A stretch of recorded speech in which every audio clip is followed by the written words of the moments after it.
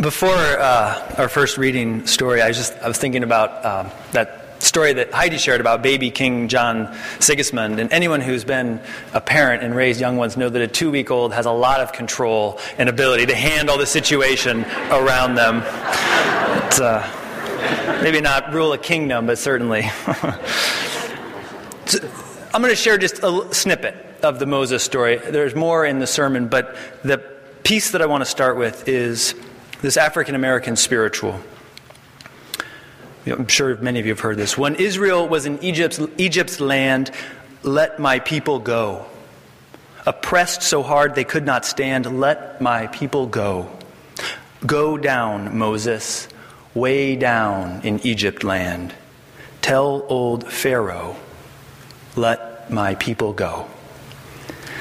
That's the heart of the Moses story. There's much more to that story, and we'll explore that in the sermon, but that is the heart. What you need to know is in Hebrew, Egypt means restricted place, a place of bondage, a place of confinement, of being restrained. So Moses leads his people out of that place of constriction, of bondage. He was the great liberator for the Israelites.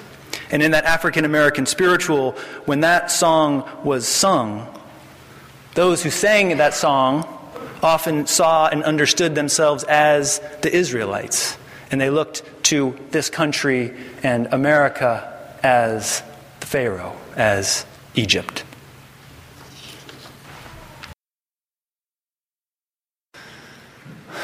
So here's the map of where we're going today.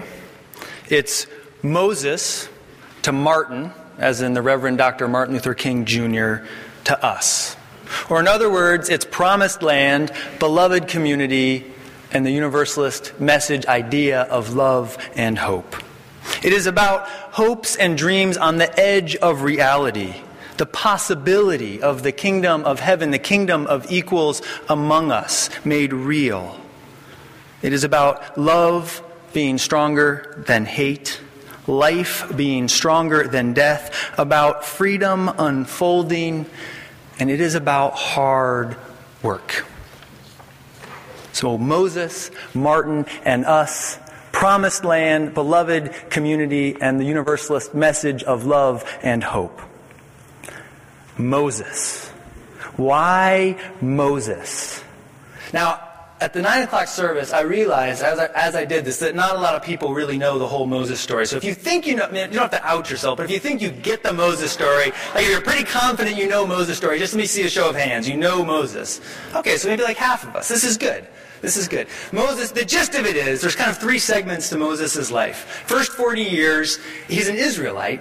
His mom, in a time when all the baby Israelites are being killed, puts him in the river. Pharaoh's daughter takes him, raises him. He grows up in Pharaoh's palace. And then when he's 40 years old, he sees one of his countrymen being beaten by an Egyptian overseer. He kills the Egyptian. He runs into the desert. In the desert, he encounters God at the burning bush. He gets married in the desert. He's the leader of the Israelites in the desert. He comes back from the desert into Egypt, says to Pharaoh, let my people go. Pharaoh says no. Plagues, Red Sea.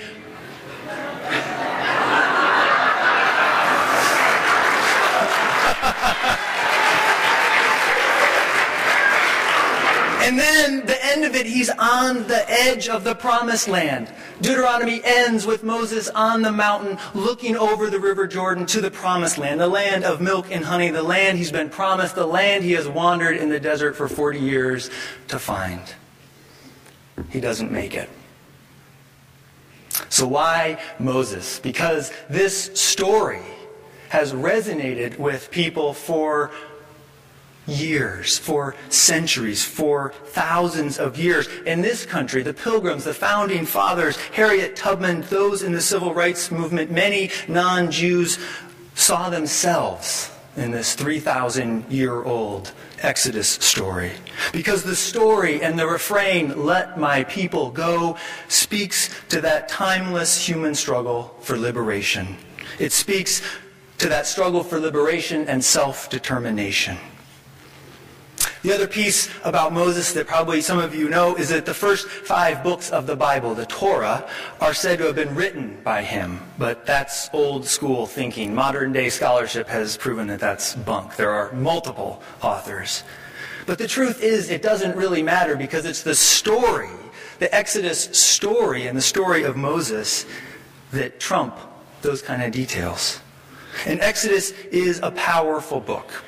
A powerful book because it suggests that God, that spirit of love alive in the world, however you understand that, will liberate people from their distress. It might take years. It might take centuries. But God is a God of freedom. God wants liberation. In the desert, when Moses encounters that Spirit of the Lord, God says to him, I have marked well the plight of my people. This is what God tells Moses at the burning bush when Moses is appointed to lead the Israelites. And I am mindful of their suffering. God hears the cries of his people, her people, the people. So Moses reluctantly returns from the desert to lead his people to the promised land. And Moses goes to Pharaoh, and in a not so well-known translation of the Hebrew says, dude, you have got to let my people go. And Pharaoh, and this is sort of the dramatic narrative tension building here, says no and becomes hard-hearted. And so God, as a sort of grand magician, brings on the plagues. As far as the plagues are concerned, think powerful narrative device, not literal. Right? Frogs are falling from the sky, darkness, lice, boils, and then the worst, the last of the 10 plagues, the worst of the 10 plagues. Each firstborn young child of the Egyptians is killed. And the Jews, the Israelites, save themselves by putting the blood of a lamb on their door so the angel of death passes over that door.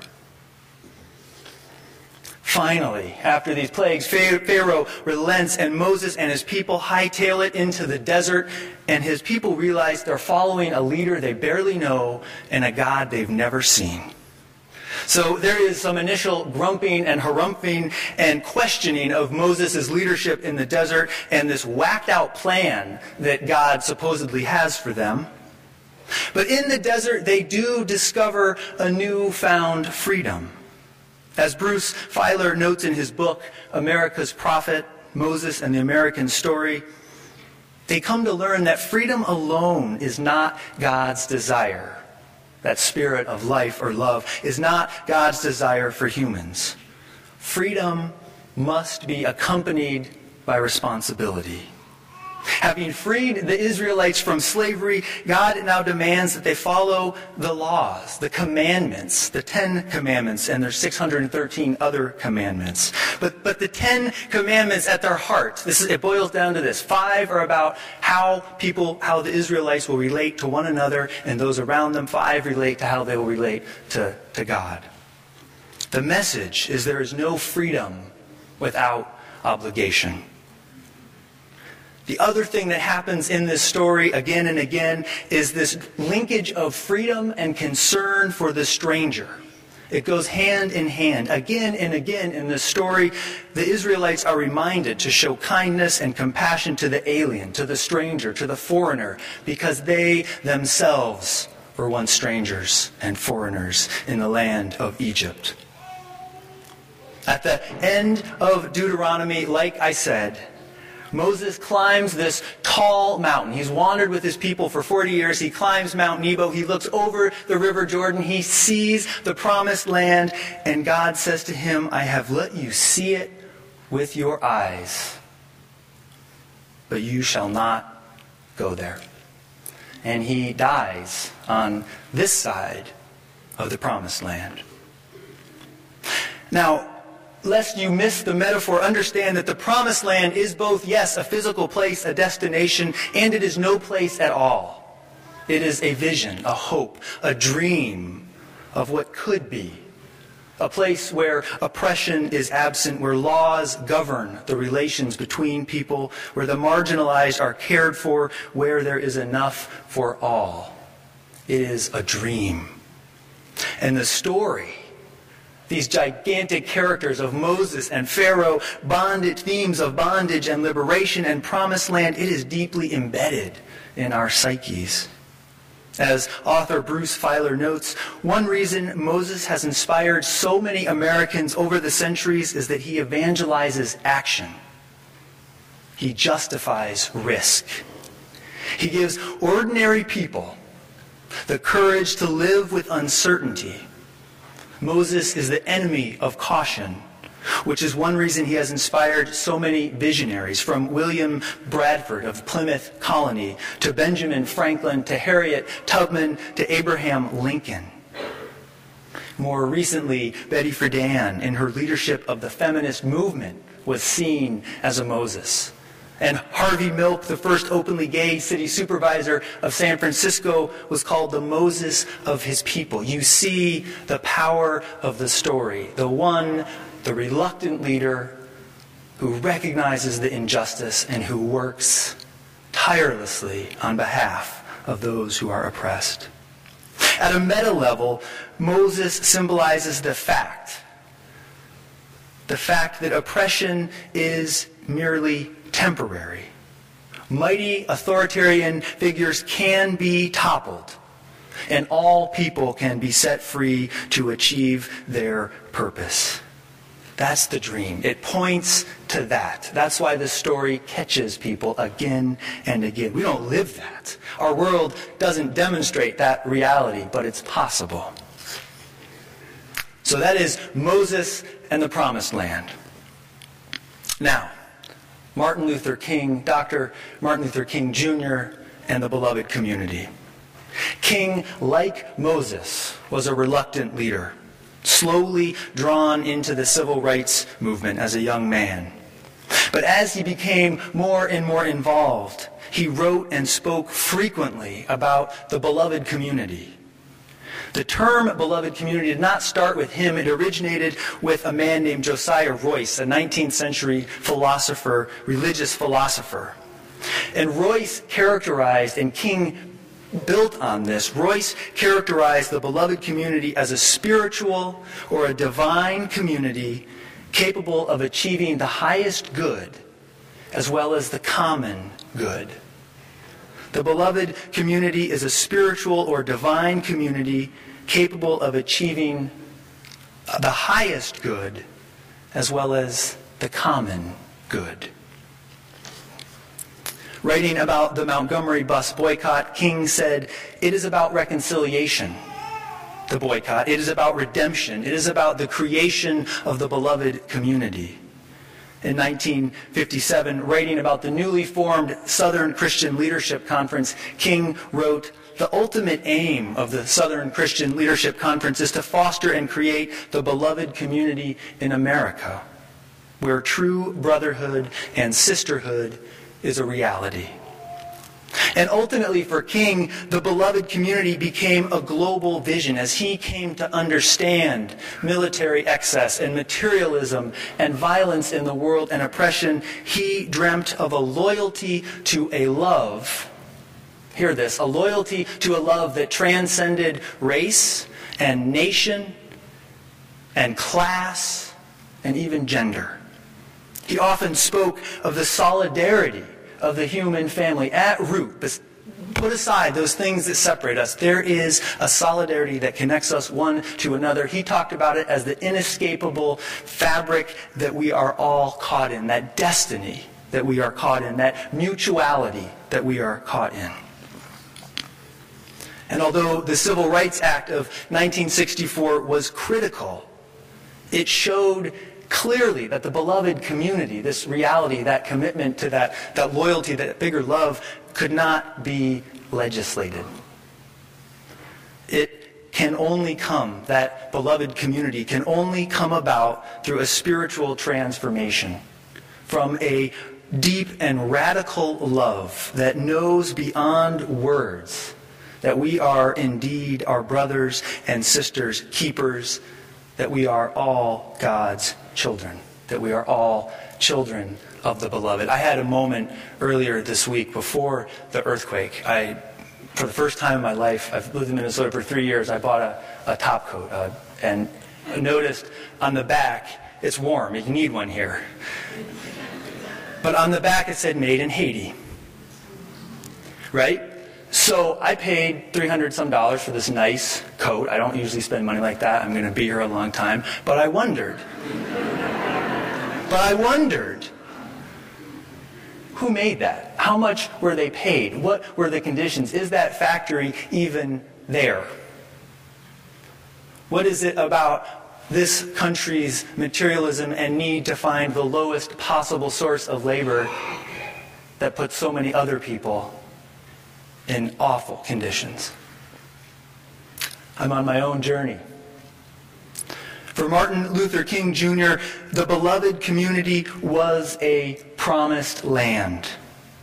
And in his writing and preaching about the beloved community, he pricked the conscience again and again of the nation and the world. He reminded us of the ideals we aspire to, the language in our declaration, all men, all people are created equal, with right to life, liberty, and happiness, the pursuit of happiness. So Martin Luther King found great strength in the Exodus story and in the character of Moses. It was his affinity with the character of Moses that allowed King to form such a tight bond with the amazing Rabbi Abraham Joshua Heschel.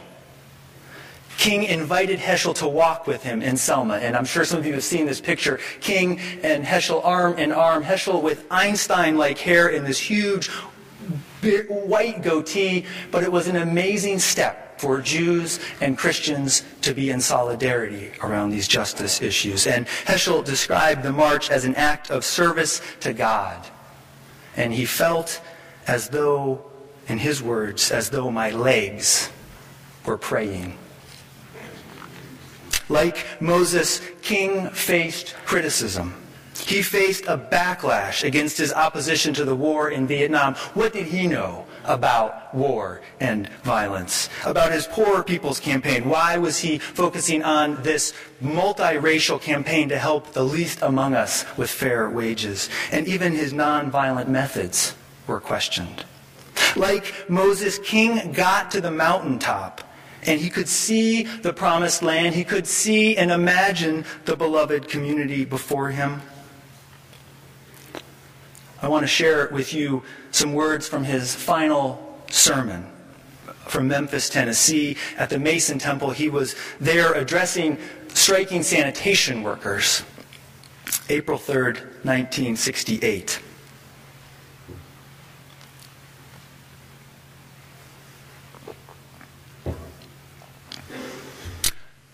I don't know what will happen now, he said, but it really doesn't matter with me.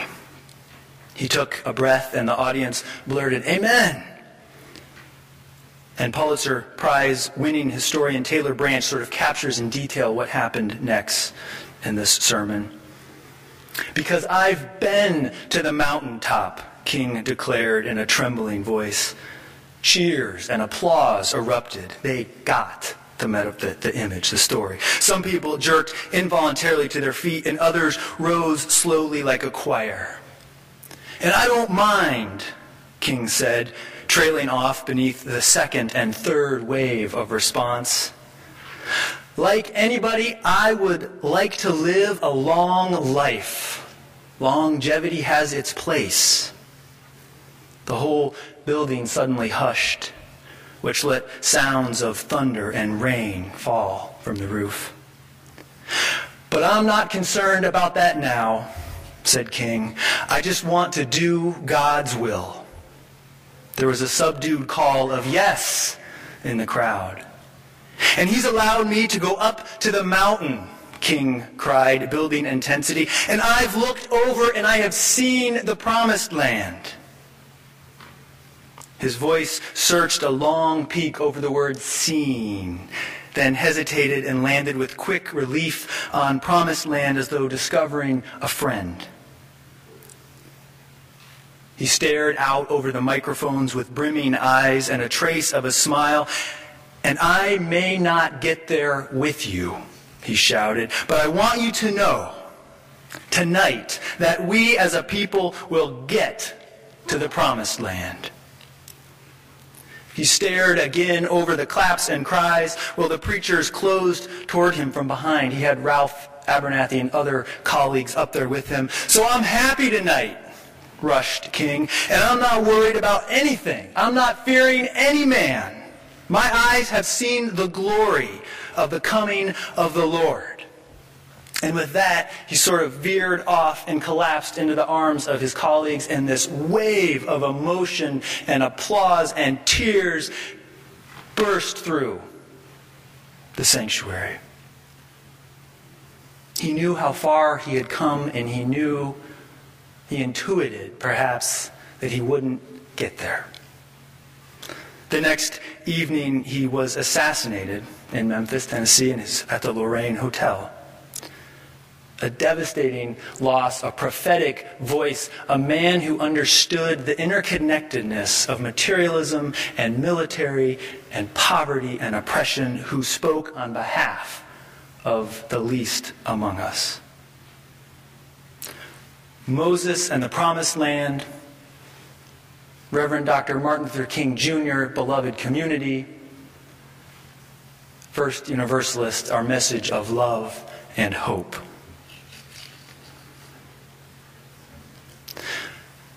In Genesis, in the book of Genesis, there's the story about the dreamer Joseph and his coat of many colors.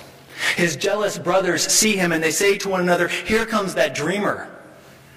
Let us slay him, and we shall see what becomes of his dream." I can tell you, there is something in the human spirit, I don't know exactly how to name it, there is something in the human spirit that when the dreamers die, if we remember the dream does not die. It might lay dormant as a little seed in a desert. It might be like an oak tree with strong roots. But when the dreamers die, if we remember, the dream does not die. In fact, in our own faith tradition, that story you heard from Heidi this morning, King John Sigismund nurtures into life the dream his mother had. That dream of religious tolerance makes it real in his lifetime. The dream, the journey does not end on the mountaintop. The dream of the Promised Land, of the beloved community, that dream is a piece of what we hold here as a faith community.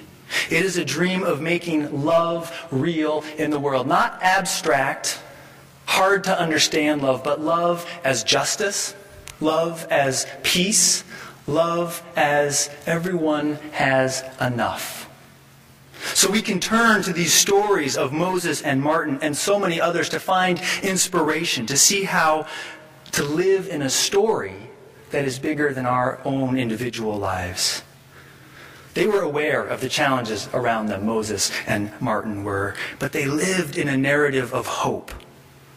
They lived in a narrative that said the beloved's children, all God's children, should be free. That love was more powerful than hate. That life was stronger than death. As King said, I believe that unarmed truth and unconditional love will have the final word in reality. And so we struggle on, imperfectly, often frustrated and discouraged by our leaders, complaining and griping at them or at ourselves, at the wilderness we're in, at the confusion we face, the difficulties in front of us.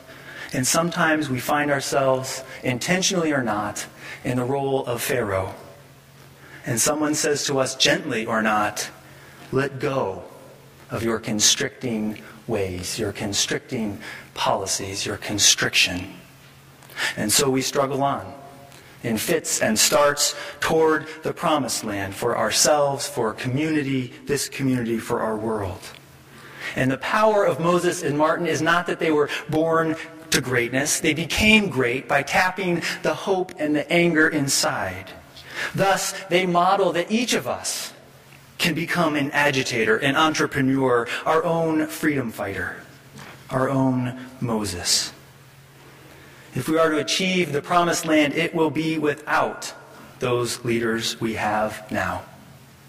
And at the same time, we must not be surprised if we find ourselves stopped short at the River Jordan, just short of our dreams.